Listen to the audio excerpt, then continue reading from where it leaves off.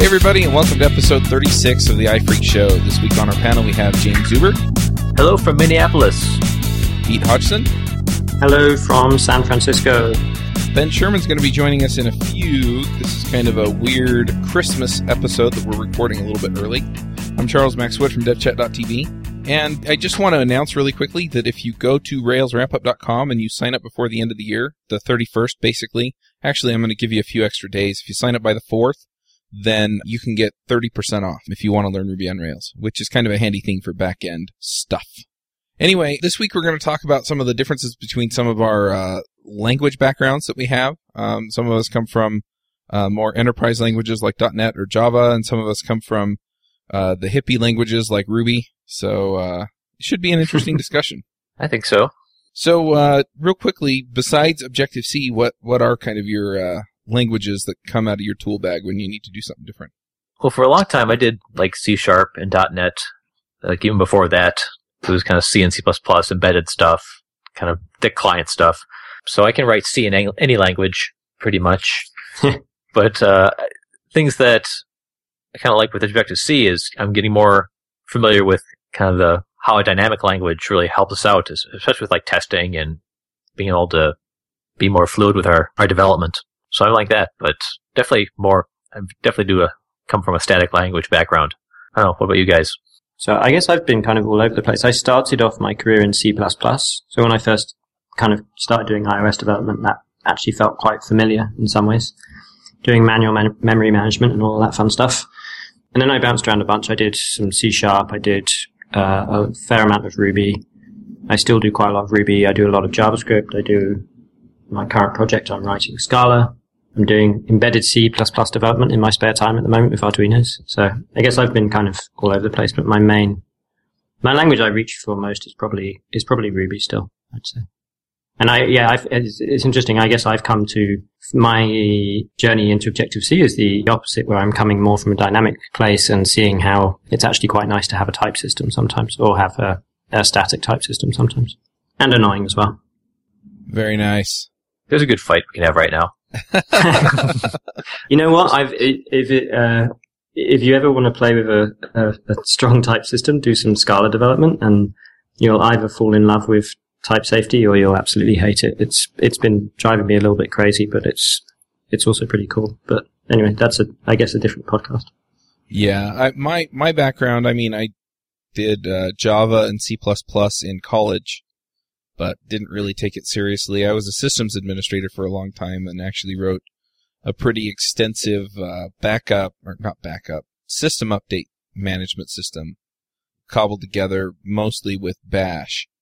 And so I've done a fair bit of Bash programming. And then I moved into tech support, and I ran a tech support stuff, so I was programming management. And then I realized that I liked programming more than I liked management, so by then I had picked up Ruby, and that's kind of been my mainstay for the last 6 or 7 years. And then I've been learning Objective-C, and, obviously I do a bunch of stuff with JavaScript. And then I'm looking into a few other languages. I'm kind of starting to get interested in things like Erlang or Elixir, but I haven't really played with them enough to speak intelligently about how they work. So, but my commiserations for your Bash programming. Yeah. That's not something I would ever want to do. It's definitely an interesting approach, and I think of it as a high-level language, but the problem is that most high-level languages tend to name things and set things up so that you can actually look at them and guess at what they do, and Bash really isn't that way.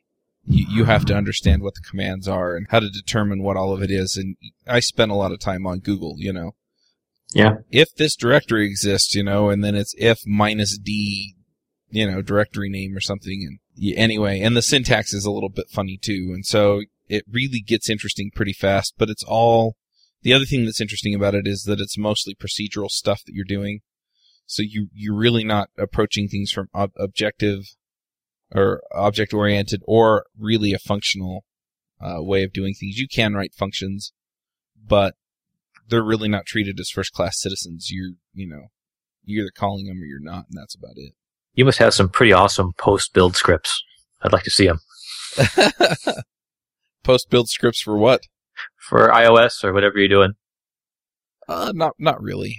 Okay. I don't do much bash programming these days, though I have gotten into Chef, which is managed mostly, again, in Ruby. But yeah, you do get some arcane bash stuff going on in there too, just depending on what you got to get done. Right on. So I'm interested to hear what you guys miss from those other languages when you're in Objective-C.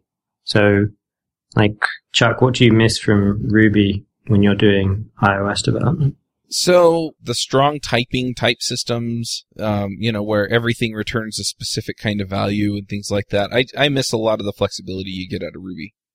In Ruby, you don't have to go and declare your methods in your header files. You don't have to go and do a lot of this other boilerplate stuff. I mean, you can just kind of, I want that, and then you just make it happen. And I understand why it's that way with Objective-C being an extension of C. I guess I should have mentioned I was a computer engineering major in college, so I also wrote a fair bit of C. And to be honest, Java was okay, C++ was painful, and I loved writing in C, which is weird for most people. But, assembly was fun to write and hell to debug. But yeah, so I understand why it's there, but at the same time, I kind of miss being able to just on the fly go, new method, or new object, and not have to think about, okay, did I go and declare this all the right way somewhere else so that something else knows that this is part of the interface that I'm implementing? Does that make sense? It does make sense, but I guess the argument that static typing fans would make, maybe, is that you get a lot of... The flip side of that is you get the kind of the benefits of knowing what the types that your method takes and your method returns are, so you can... I guess you don't need to write so many tests, maybe, because the compiler is checking more stuff for you. I don't know, have you noticed that you find less runtime errors in your code and more compile errors in your code? Because that's something I really like about a more static typing system like Objective-C, is that you can just kind of hit build and see what breaks. Like if you want to rename something, you can just rename it, hit build, and the compiler or the static analyzer can do a lot of the work that otherwise you'd have to do with tests in a language like Ruby or JavaScript. Yeah, I was going to point out that for the most part I just write tests around things, so if I'm expecting something to be a certain type, I'll just write a test on it. That being said, yeah, I have to do that manually. The benefits that you're talking about, though, with the static typing, I tend to see a little bit more as a benefit of having a compiled language. And so your compiler, when it does the static analysis and does the, compiles it, when it compiles it, it basically has to pass a syntax check and it has to pass a certain level of sanity checks. And so since those are all built into the process of building, you get the benefit because it has to do all of that up front. And so you get that check just like you get the check when you write the test in Ruby. The difference is that a lot of those tests are just built in because the compiler does that job for you. And so I don't know if it's statically typed languages as much as it is just that you have that step where you get a major sanity check right up front because it won't build if it's not right. Yeah, you get all the uninteresting stuff thrown in for free. If the app actually works or not, that's not tested, but you get a lot of stuff thrown in for free, but it's not really the critical stuff. Yeah, but at the same time, that's really the stuff that you don't want to think about. And so to that end, it's really nice, Is this giving me back what I expect? Well, it has to, because if it's not, then I'm going to get an error when I try and compile it or build it. Is it behaving in a specific way? Yeah, some of that you get out of the compiler and some of that you don't. So, it's that trade-off. But at the same time, so it is a nice thing to have. It's just, I'm not completely sold that static typing is why that works out so nicely. I think, the two kind of go hand in hand. Like, you need static typing for the compiler to do its thing. And because you have the compiler doing that thing, that's the point which the type system, the types get checked, right? Essentially, the type checking either gets done at compile time or at runtime. I don't know if there's any languages really that do that much runtime type checking. I guess I think we're in agreement. Just I'm looking at it in terms of the type checker and you're looking at it in terms of the compilation, but I think they're both pretty much the same thing. Yeah, they're both part of the same process. So, it just comes down to what you value. And I know a lot of people who, they take a look at a language like Ruby or JavaScript or Python or some of these other languages where, you really don't enforce type very often. And it kind of freaks them out. And it does take a while to get used to that. Yeah, I can definitely understand where you get used to being able to just count on something, having a specific set of behaviors. In other words, being a specific type. It definitely makes sense. Are there any languages that are not statically typed that are compiled? Yeah, I'm kind of like wondering what you would, well, I guess, so Go is kind of like that. It has like inferred types, I guess, where you don't, give something a type, you just kind of, it has a bunch of methods that it implements, and when you define a method, you say, and this is me like not having actually done that much Go development, so if you actually know what you're talking about, please forgive me. But with Go, you kind of say what interfaces your method's going to take. Let's say your method's going to take a user and a user object and a bank account object. You define like two kind of protocols that implement those two interfaces, if you will. And then when you're actually implementing those classes, you don't have to say, oh, I implement the user protocol or I implement the account protocol. The Go, like when it compiles, actually just looks at your class and says, okay, you implement these four methods, so therefore implicitly you implement that interface, so you can plug in here. So it's still done statically at compile time, but you don't have to do as much explicit kind of type declaration stuff where you say, I am implementing the user protocol or whatever. That's the only one I can think of that's more dynamic in that regard. So one question about that, and you might know. So what if you kind of partially implement one of the classes or interfaces and try and use it? Do you get a compile error? Yep. Okay. Yeah, it just says, you can't use this object that you're trying to pass in doesn't implement this protocol or the equivalent words in Go kind of parlance. This thing doesn't implement this protocol, so you can't pass it in here. So you still have that static analysis where it will say it can check the types at compile time and say this thing does implement it or it doesn't.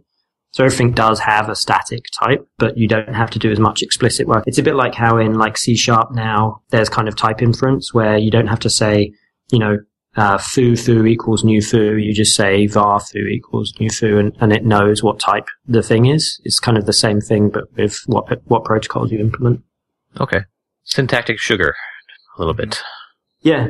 And it's nice because it gives a little bit of that flavor of Ruby where you don't have to think about, like Chuck said, but you don't have to think about what interfaces you're implementing. You just kind of, if it quacks like a duck, it's a duck kind of thing. But actually, yeah, statically checked rather than you having to write a test that says, does it quack like a duck? Yeah, exactly. So in Ruby, you do have modules which you can think of sort of like protocols, except that there's no checking to make sure that it implements the protocol. And so you can actually go in and manually implement every method that you need to have that protocol, and it still counts. And in Objective-C and some of these other languages, if you bring in a protocol, you implement some interface, some common interface between different types of objects, then it will actually check and say, did you explicitly include this protocol into your class? And if you didn't, then it does not implement that protocol, even if it does behave like that protocol. And it makes sense. I do like that approach where it does kind of have that built-in check, but sometimes it's nice to have the flexibility to be able to just work around it or partially implement it.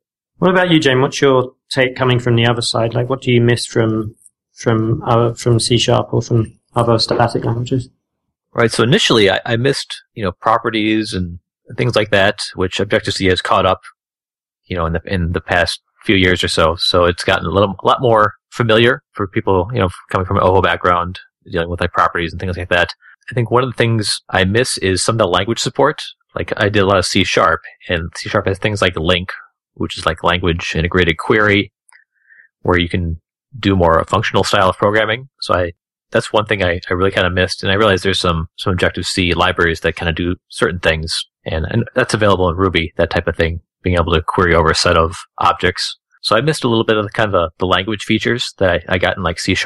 But other than that, I liked kind of the features that I got from being able to test a dynamic language. I think if you're trying to write tests for C# or Java, and you want to test something in the framework and make sure that's interacting correctly, you end up having to do all these just really convoluted injection things where you wrap every framework element in some kind of class just so you can test it, and you inject the framework element like a date.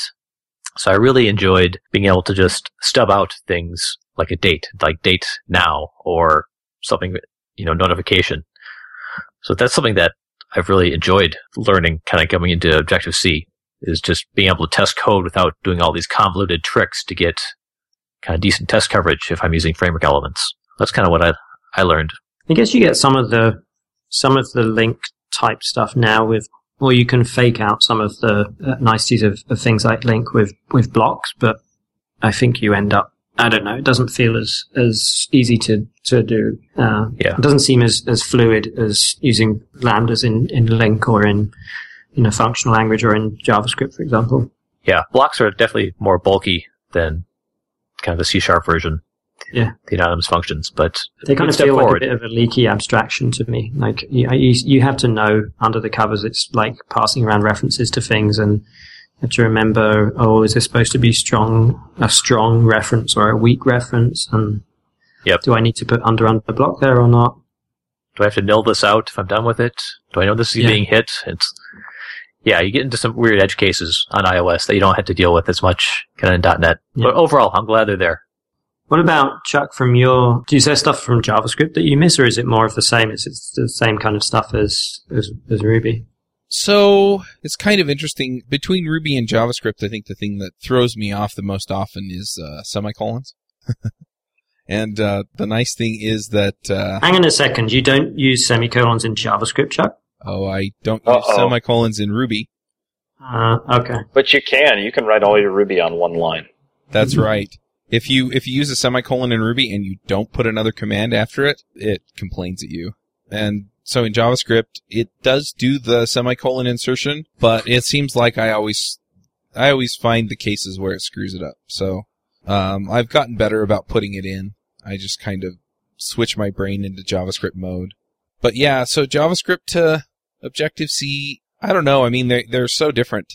JavaScript's a prototypal based languages, and Objective-C is mostly object oriented.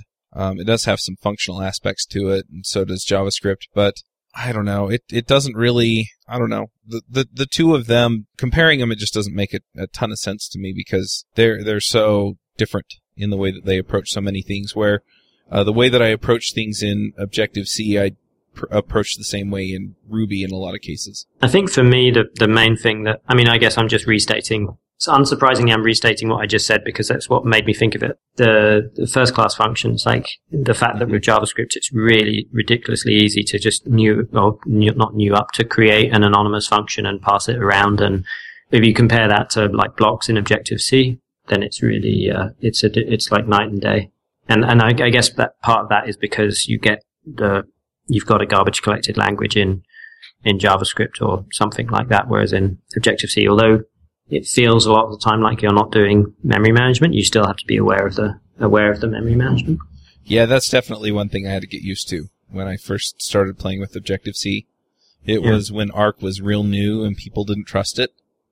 And so, retain and release and all that fun stuff. So one of the things that I really like about Objective-C coming from the dynamic world of Ruby and JavaScript is having an IDE that actually knows what's happening and being able to command click on things and actually go to the definition of the methods and things like that. I get incredibly frustrated at how poor Xcode is at doing things like refactoring, given that it does know so much about the types and what things are involved. But that ability to command click on things and go to the declaration or find usages and things like that, I think is really, really nice. And that's the thing I miss a lot when I go from Objective-C to doing Ruby development or JavaScript development. Yeah. What I find interesting is doing Ruby motion is, you're running through UIKit, but with a different flavor, right? And so it seems like it would be a lot less code. It turns out it's not. It's not a lot less code. It's slightly different syntax and sometimes more favorable syntax. But when you're dealing with asynchronous code, you have the same problem with like lots of callbacks and things like that. I feel like some of the beauty gets sort of lost. Like when you're doing Rails apps, a lot of times you're in a web request and you're going to go get some data from a database. You're going to format it this way and render a template, and that's all just line. It's all procedural.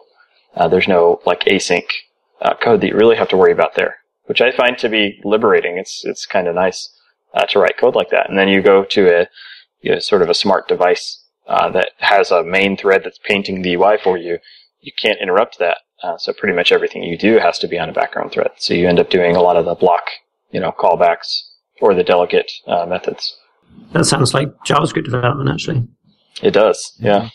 So I wonder if part of that is because people haven't quite wrapped up the APIs nicely yet. I don't know. I have mixed feelings of that. Like on one hand, you have things like bubble wrap, and they're pretty well designed, and they're handy for a lot of applications, but it ends up looking like a different thing.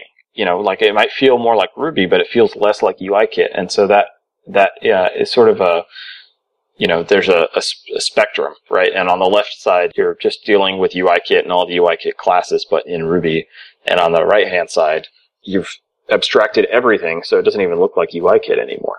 And I think there are drawbacks to making everything, abstracting away UIKit, because there's a whole lot of power there. And if you just create wrappers for everything to make it easier, I don't know, you could lose out on some of the powerful stuff underneath. Yeah, one of the things, though, that I really like about some of the wrappers that you get around some of the libraries out there is that if you're just working the 80 to 90% case, it works great, and then you don't even have to think about a lot of that other stuff. And then when you have to drop into, okay, well, I'm kind of in that 10 to 20% of stuff that really doesn't fit this, the assumptions that this library is making, then you can drop down into, UIKit or something else. And that's as long as take advantage of it. As long as the abstraction you're using or the higher level thing you're using hasn't kind of welded the hood shut so that you can't kind of get under there when you need to, I guess that's true. But I think that's more a property of what library you're using or what abstraction you're using rather than like a fundamental problem. Like I've used some high level languages or high level frameworks that let you get down into the guts when you need to. I think Objective or the UIKit frameworks do a pretty good job of that. But like for core animation, for example. But I've also used some systems where you get that 80% done, and then you're like, okay, now all I need to do is this one last little piece, and you kind of slam into this glass ceiling where you can't do that last piece without rewriting the 80% that seems so easy to do using the abstraction. That's like the primrose path of perdition of all the cross-platform frameworks. First 78%, it's easy. And the last 30%, 20%, very hard. Say that 5 times fast. The primrose path of perdition. I'm surprised I got it out there. That was pretty good. Take a drink. I was going through a bunch of old videos that I have on my Mac, and I came across an old presentation I gave to. We used to have this Houston Geek Dinner, and we head to a good pizza place and have some beer and just talk shop. And that was around the time when I got into iOS development. This was probably 2009. Yeah, this is 2009. So it was Xcode 3, and I was watching myself type, and Xcode 3 was way more responsive than Xcode 4 was. I was running on an old 13-inch MacBook Pro, not a powerful device at all. And just watching myself type, it just seemed like it made me nostalgic for Xcode 3. Even though Xcode 4 brings a lot of cool stuff, it has certainly gone a little bit clunky and sort of soft around the middle as it gains in features. Have you guys noticed that, or is it just sort of like the boiled frog phenomenon? I think it's both. I think it is. I've noticed the same thing with my. Geez, what type of iPhone is this? Why don't they put the number of the iPhone? I can't remember which iPhone. The non-tool iPhone. I have the most. The iPhone 4S? Yeah, probably one of those guys. And on iOS 7, it is noticeably a little bit laggy. And I think that's just because, they're expecting, they're kind of designing for their, taking Moore's Law, leveraging Moore's Law and assuming that most people are going to be on newer hardware fairly soon. So let's write the software assuming there's newer hardware. Yeah, even iOS 6, I had an iPhone 4 for a long time, and iOS 6 was still a little bit laggy. I didn't upgrade to iOS 7. I kind of waited till the 5S came out and jumped on that. But that's definitely how it goes. I remember Yes. doing iOS development for.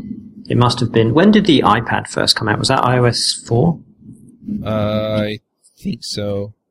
I know It was that around- it's stuck on iOS 5 now. The It was iPad? around that The time. original iPad. iPad came out and they created a new version just for that. It was 3.2.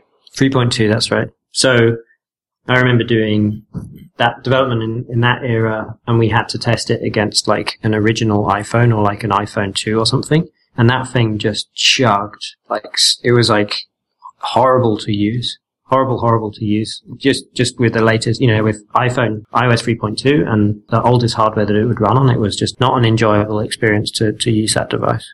So back to other languages, have you guys built any apps using languages other than Objective-C? I know that, Ben, it sounds like you've done some stuff with RubyMotion.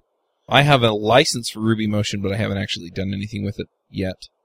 Yeah, my license was just more for me to play around with, just to see if it's something I should investigate further. I mean, I've probably mentioned this on the show before that I have a background in .NET and I like Ruby. And so when I came to Objective-C, I was fully planning on just ditching the language for like monotouch.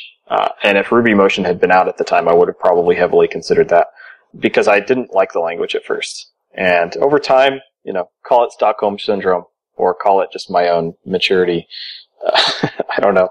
Eventually, I just started to like Objective-C, and it's wordy, but that being wordy can pay off in very readable method names, very descriptive, like almost documentation-like method names.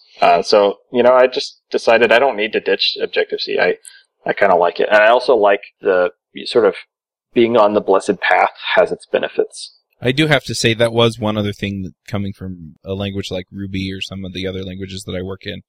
Yeah, just the way that you define method names and you intersperse the arguments with them and all that. That totally threw me for a loop. It was like, It totally threw me, and I really disliked that. Yeah, I didn't like it for a long time, and then after a while it was like, if I write these names right, they really do tell me exactly what I'm doing here. Yeah. Yeah, it almost reads like a that's sentence. Like a classic thing. So it's... That was absolutely the thing that I really disliked, and I vividly remember on that first iOS project that I was on, like, whining to people about how silly this feature was, and now I really miss it in every other language I use.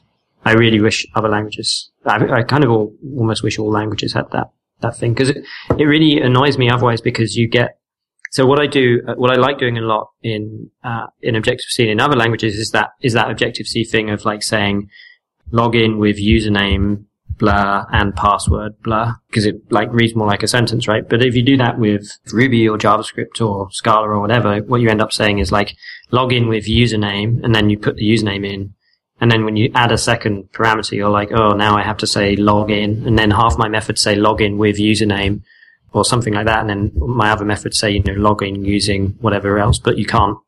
If there's more than one parameter, you can't have that nice with blah, and blah, using yada yada. You can in Ruby. Does that make any too. sense?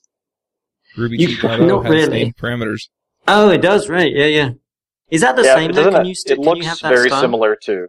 It looks very similar to how they do it today, with just option hashes at the end. But Yeah, it's not the same. I like the notion that they can have defaults, and it's a little bit. I guess I haven't really seen it in practice, but from my understanding is it's easier to read and understand what parameters should be passed rather than just taking a hash. Yep, and they're named. The order, I don't believe, is significant. So if you're passing them in as named parameters, you can put them in whatever order you need to. So you can have login with username or login with username and password, and you can set defaults for the and password, or you can just leave it off and handle when it's nil, and all of that stuff, plays nicely. Maybe it's because I did a lot of C++ back in the day, but I really fear default in parameters. I just remember getting myself into so many problems as the code base aged a little bit. Yeah, you got to be careful with them, that's for sure. So Ben, you haven't done any. You said you played around with RubyMotion. Have you played around with Xamarin? Like the monotouch stuff at all? Yes. So I was, if I don't say so myself, I was pretty badass .NET developer. You did say so yourself. No, I'm just kidding. I was actually okay. I knew C# pretty well. I will just say that. And then, fast forward 3.5 years, almost 4 years now that I haven't been doing .NET.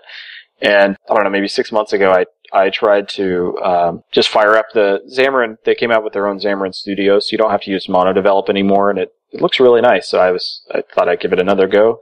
And it turns out I really suck at .NET now.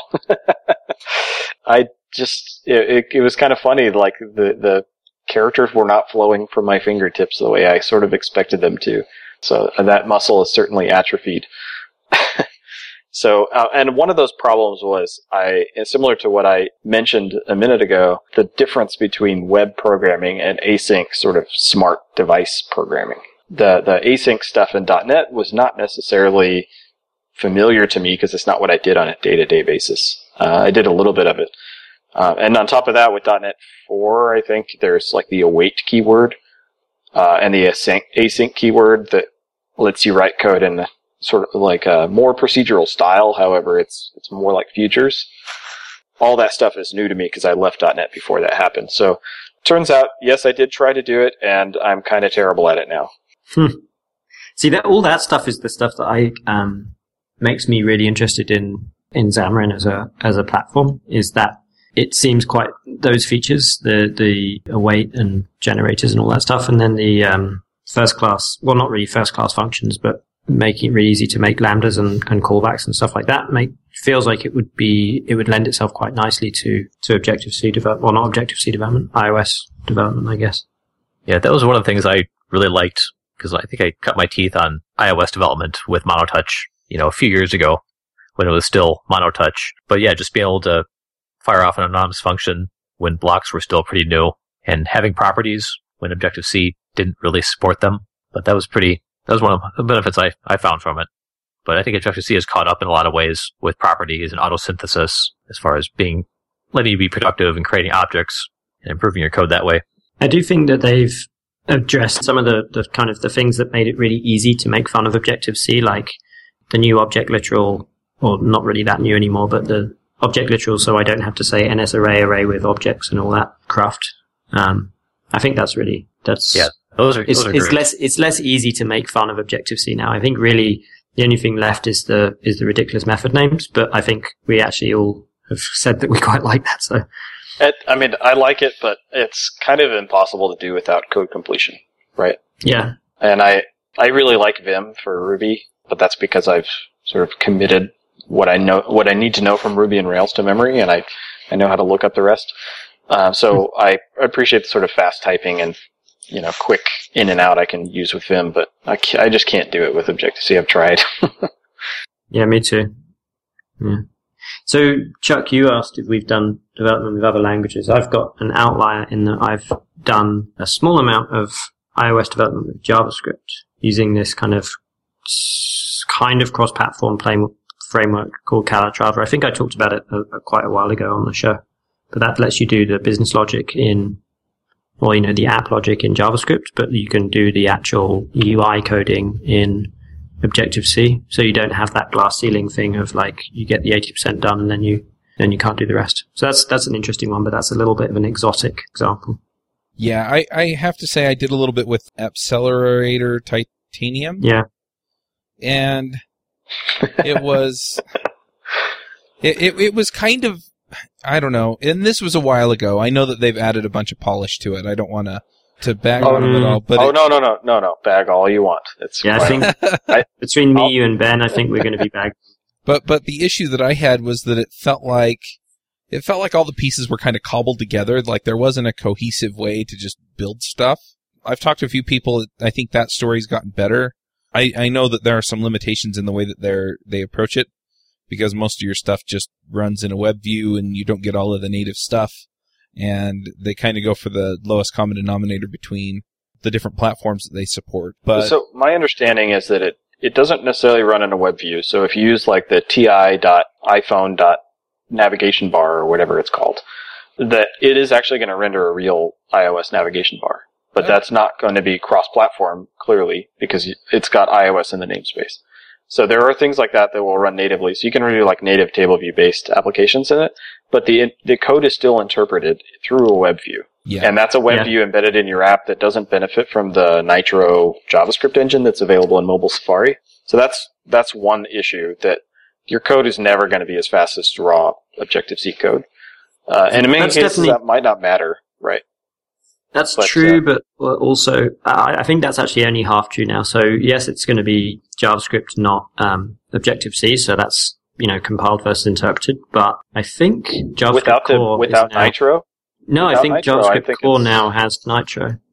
Because it used to be that you had to use a web view and you didn't get the code rewriting. But I think I feel like JavaScript Core now does that. This was in UI web views, which I still think doesn't use Nitro. But I'm not sure about JavaScript Core, which is probably where their architecture is heading. It makes sense to have rather than have like an invisible web view that you use just for like data in and out. But yeah, I mean, I had similar problems. Like I looked for guidance on how to build a real application, and I got a bunch of really horrible like Hello World type examples, and they didn't teach me. They didn't follow conventions that Apple had. Certainly, maybe I shouldn't expect them to because it's cross-platform, but it just didn't seem to have a real direction at all. So I thought it would be nice to sort of breath of fresh air to be able to use CoffeeScript and there's a TI gem that has some stuff that you can basically run your build and rake, and there's some testing support built in. I thought that stuff would be really, really cool, but turns out it wasn't that easy to get going, and I had serious questions about how the architecture of a large app would be. So, I don't know. In the end, this was just a one-day hackathon that we did internally, just to sort of spread our wings, so to speak, and understand what's out there. And I came away with a very sour taste in my mouth about Titanium. Yeah, I do want to point out, so we're talking about, basically it allows you to write your iPhone apps. It also does Android and I believe BlackBerry. You write them in JavaScript. And so that's kind of the appeal if you're already doing JavaScript for other things. And I think is also JavaScript, incidentally. The PhoneGap's different because that's not got that native aspect. It's just wrapping web views in enough of a native shell so that you can access the hardware and you can access the platform, which is good if you want to. I don't know. I've heard of some folks at ThoughtWorks who like PhoneGap for like rapid prototyping. So kind of building a version, not even a version 1.0 of an app, but version 0.1 of an app or something, and throwing it together quickly with HTML and JavaScript, and then kind of putting it out there and seeing how people use it, and then kind of iterating from that, and they end up just it's a throwaway prototype basically. You build something quick and put it out there and see whether people like it or not, and then if you want to double down on it, then kind of actually build it for real using, some other technology. Yeah, I can see the value there where you would, basically use it to quickly prototype something out, kind of get a proof of concept. It's a proof of concept you can run on your phone, which is also very nice. Yeah. So. And it's also, for people who are, there's a lot more competent, maybe I'll caveat that statement. There's a lot more HTML and JavaScript devs than there are Objective-C devs. So for people who want to get into the iPhone or iPad world, it's kind of like a lower barrier to entry maybe, and you can kind of get your feet wet and then once you feel a bit more comfortable with the mechanisms of building a mobile app versus a web app, then you can maybe start getting serious about it and learn use some square braces. I don't know. I'd like to push back a little bit on that. I think it's a good sales pitch to say, oh, we already know HTML, we already know JavaScript, except you don't know this HTML and JavaScript, right? Like, this is not creating web pages for it. And a really sort of distilled example of this is, like, you should never use a click event. And you're like, wait a minute, that's how I will wire up in JavaScript a click for a button to do something. Yeah. And what you may not realize if you're not in this world is that, you put your finger down on the screen and a web view has to say, wait, is this a touch or is this a scroll? Is he trying to click it or is he going to move his finger? And so there's a 30 millisecond delay before it will actually deliver a click event. And this is why, like, the majority of just general web page style apps just don't feel right. There are ways around this. Right? You can use mouse down events or whatever. There may be some more newer There's sort of touchdown. concepts. A touchdown. Okay, so there are newer concepts, but this is my point: is that like it's not web development, you know. So just because we have that skill set doesn't mean we're going to hit the ground running. I think it's going to be the opposite. I think it's going to be familiar language and structure, all new style of programming, and perhaps Okay, so APIs. so your take is it's kind of like a false friend because it feels like Yep. you've got the tools, but actually if you use them, you'll end up doing the wrong thing. Yep. It's kind of the hidden costs you worry about that don't seem obvious up front. Yeah, and you look at these like case studies where somebody has done just like these amazing jobs at creating a really awesome HTML5 app, and those people are freaking experts, like complete top of their field. You know what I mean? Like what the specific examples I'm thinking of is the Facebook rewrote their app to be more native because it was slow, right? And the Sencha Touch guys said, well, no, it doesn't have to be slow. We'll create our own version of Facebook and we'll make it really fast. I mean, and those people are seriously experts in this technology. So just your, average like web developer isn't going to necessarily have the skills to understand the problems and have viable workarounds in HTML and JavaScript. Like infinitely scrollable lists, for instance. Like you have an image tag on a table view row, or like, what's essentially a div, right? And you scroll it up, and eventually that image tag needs to release that image. But if it's still part of the DOM, then it's going to continue to retain memory for that referenced image. So literally you have to know when to like clear out the image source attribute so that it can release that image. And if you start rewriting the DOM, then your scroll position changes. And there's just lots of like edge cases. I think, this is a choice and people can make this choice, and I'm sure you can make great apps with it. But I feel like you need to like master that set of constraints and understand all the workarounds. And I think that is an equal amount of effort than just learning the native way. That's my position. I think I totally agree that getting that last bit of polish to make a web app look anything close to native is really, really hard. Like way more work than just learning Objective-C. I guess my take is that for someone that wants to just build like a to-do list, they might get intimidated trying to figure out all of the stuff of how to build a mobile app and a new language and new technologies and new IDEs and all the rest of it at the same time. So maybe they can start off with learning one half, learning the mobile, what makes a mobile app useful, the kind of the UX side of things, using familiar technologies. And then once they've learned that stuff, then they can do the other half rather than having to learn it all at once. But I very much agree with your point that you're not gonna, none of these technologies are some silver bullet where you can suddenly, keep using all of your familiar tools and knock out a Facebook equivalent, without having to fundamentally learn lots of stuff. That's honestly one thing I think is so funny about people who go to Ruby Motion is that, you get some of the niceties that you get from Ruby, from the language. If you're more familiar with that than some of the quirks of Objective-C. Of course, you could see that the other way, Those people like the quirks of Ruby. Either way. The thing is that you still have to understand all of the APIs because it statically compiles against those other libraries, and so you still have to make those calls against those same functions in order to make your app work. And so, you get a native app, but the shortcuts are all language shortcuts. They're not library shortcuts. And so you still have to familiarize yourself with all of the APIs that are available to build an app. And there's no shortcut for that. Yeah, and learning an API that was built for the idioms of another language is quite hard, right? Like it's quite jarring to try and follow Objective-C, idiomatic Objective-C APIs in another language like Ruby because it's just fundamentally the patterns are different, the way that you name things is different. There's all these tiny little differences that make you feel like you're kind of a stranger in a strange land. Yep.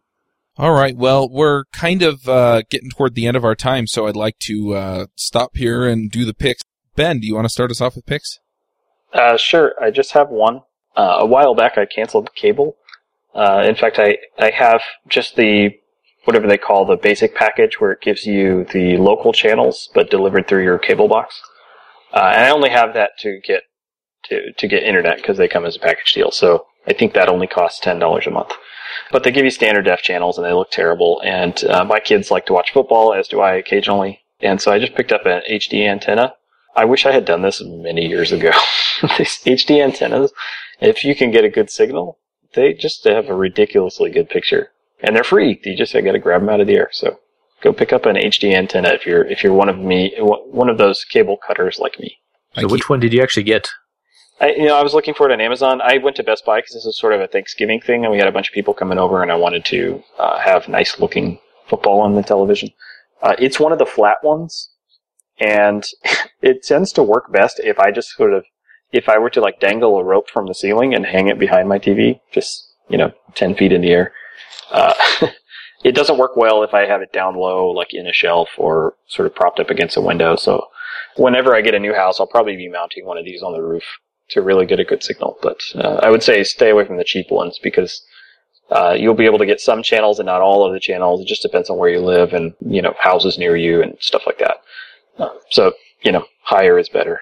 But yeah, it was one of the flat high gain antennas. It was about $60. Okay, I tried doing that a few years ago and I could get like one channel consistently, and the other ones were pretty bad.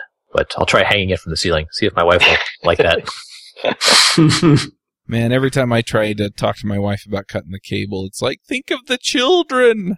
Think of it like this, Chuck. Like, let's just assume you pay $60 a month for cable. You're preaching to the choir here. Okay. I would love to cut the cable. So $60 a month is like a seriously low estimate for cable, I think. Yes. I think I was talking to somebody at Thanksgiving. They spend over $200 on internet and cable TV a month. And I was like, what?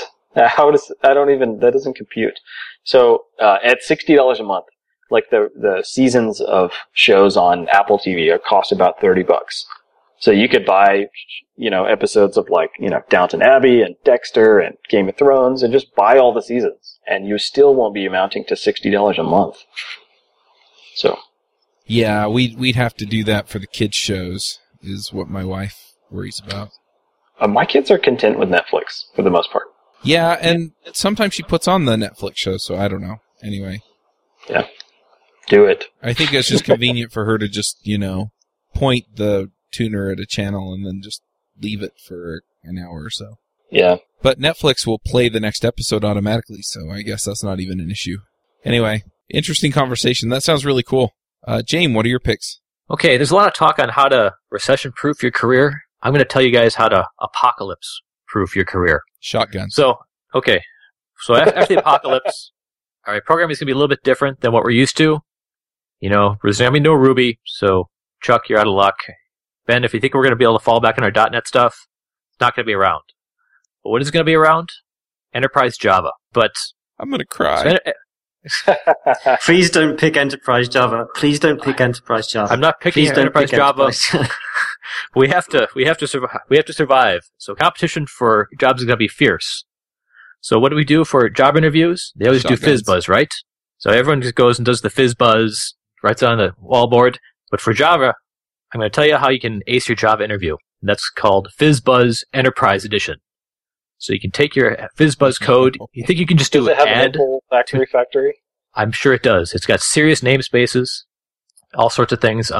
This is a great way to just over-analyze everything. You think you can just add two numbers together or divide them? No, you need a strategy. You need a strategy for that. So, I don't know. This is a really funny website. Two things. It can help you kind of learn kind of what design patterns are. And on another case, it's also great to just kind of laugh at often people into design patterns overdo them, and this is taking a simple problem to the most extreme example. So, Enterprise FizzBuzz. Check it out. Awesome. That's my pick. All right, Pete, what are your picks? I'm so jealous of James' pick style. Every time. It's just awesome. And I'm also loving just like Chuck randomly in the background saying, shotguns. I've been watching The Walking Dead. That's one of my picks. Me too. Anyway, I just barely started. Oh man, I'm really into The Walking Dead. It messes with my head a little bit though. Like I find myself thinking dark thoughts after watching that show too much. Sorry, this is a total sidebar, but that James pick is particularly strikes a chord with me. We as part of the kind of the notoriously hard recruiting process with ThoughtWorks, we have a coding submission. So people have to write a little solution to a little kind of simple coding problem. And sometimes I do see some amazing Java patterns. Like, it's a simple problem and people have got abstract strategy factory patterns and all sorts of nonsense. So I can definitely relate to that stuff. Like that connection manager connections. Yes, manager is always a good thing to stick at the end of any class name. Makes it sound more official, I think. Oh man, factory managers. I'm going through this FizzBuzz thing. This is gold. It is so funny. Java, com, serious company, business. Package naming package. Sorry, continue. Oh man. Okay, so my first pick is I'm pretty sure no one's picked this yet. This it's a mobile web app called Forecast.io. So this came to mind when me and Ben were kind of having a little debate there about using web technology. So this is a really good example that proves Ben's point, I think, that you have to really know what you're doing to make a mobile web app that feels like an actual application, not like a web page. But I think these guys do a really impressive job. It's at least interesting to look at, and they also have a good blog where they talk about some of the crazy hoops that they jump through in order to make it feel like a native app. So Forecast.io. Go there on your cell phone and check that out. My second pick is extremely random. I just randomly said Stranger in a Strange Land earlier, and so I'm going to pick the book Stranger in a Strange Land by Robert Heim something. I can't remember his second name. I've read this book like 3 times. It's like classic sci-fi. It was written in like the 50s or the 60s. So it's actually pretty misogynistic. He has some pretty old-fashioned views about women's place in the world. So you kind of have to have some virtual earmuffs when you're reading some stuff, but it's a really good book. It's just like good kind of like classic sci-fi. I thought you were going to pick Iron Maiden. That reference passes me by. I was, I didn't have that in my childhood for some reason. And my last pick is a beer because I like picking beer. I recently went to Cincinnati, Ohio. And while in Cincinnati, Ohio, I had a Mad Tree identity crisis. The brewery is called Mad Tree. The beer is called Identity Crisis. It's a black IPA.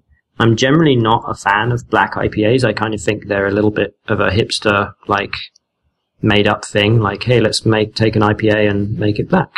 But this one is actually really good. It tastes kind of like quite stouty, but it's still got that kind of like big old, like, West Coast hops. So it's if you're not a fan of black IPAs but you are a fan of IPAs and you're a fan of stouts, then try this one and maybe it'll expand your mind a little bit. That's it.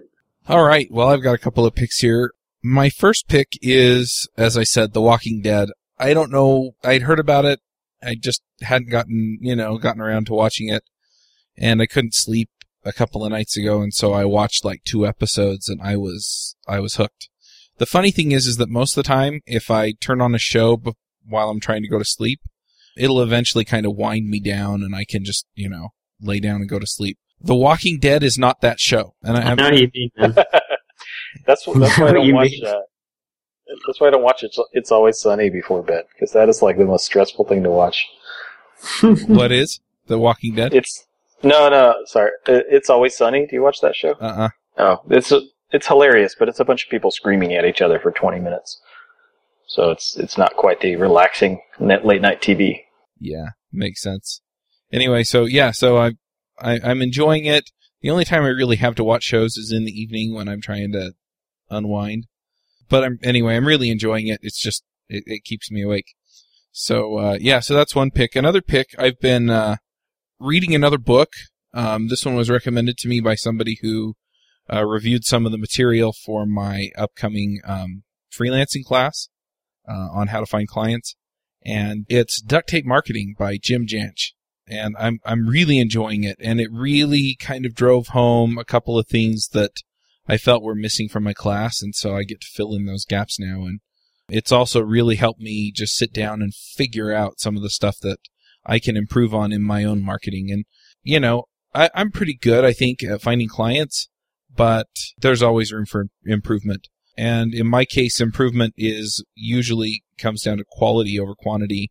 It's usually not hard for me to find work, but, finding more of the people that kind of are the people that I want to work with. I enjoy working with all kinds of people, but there's a certain type of project with a certain type of entrepreneur that really gets me fired up.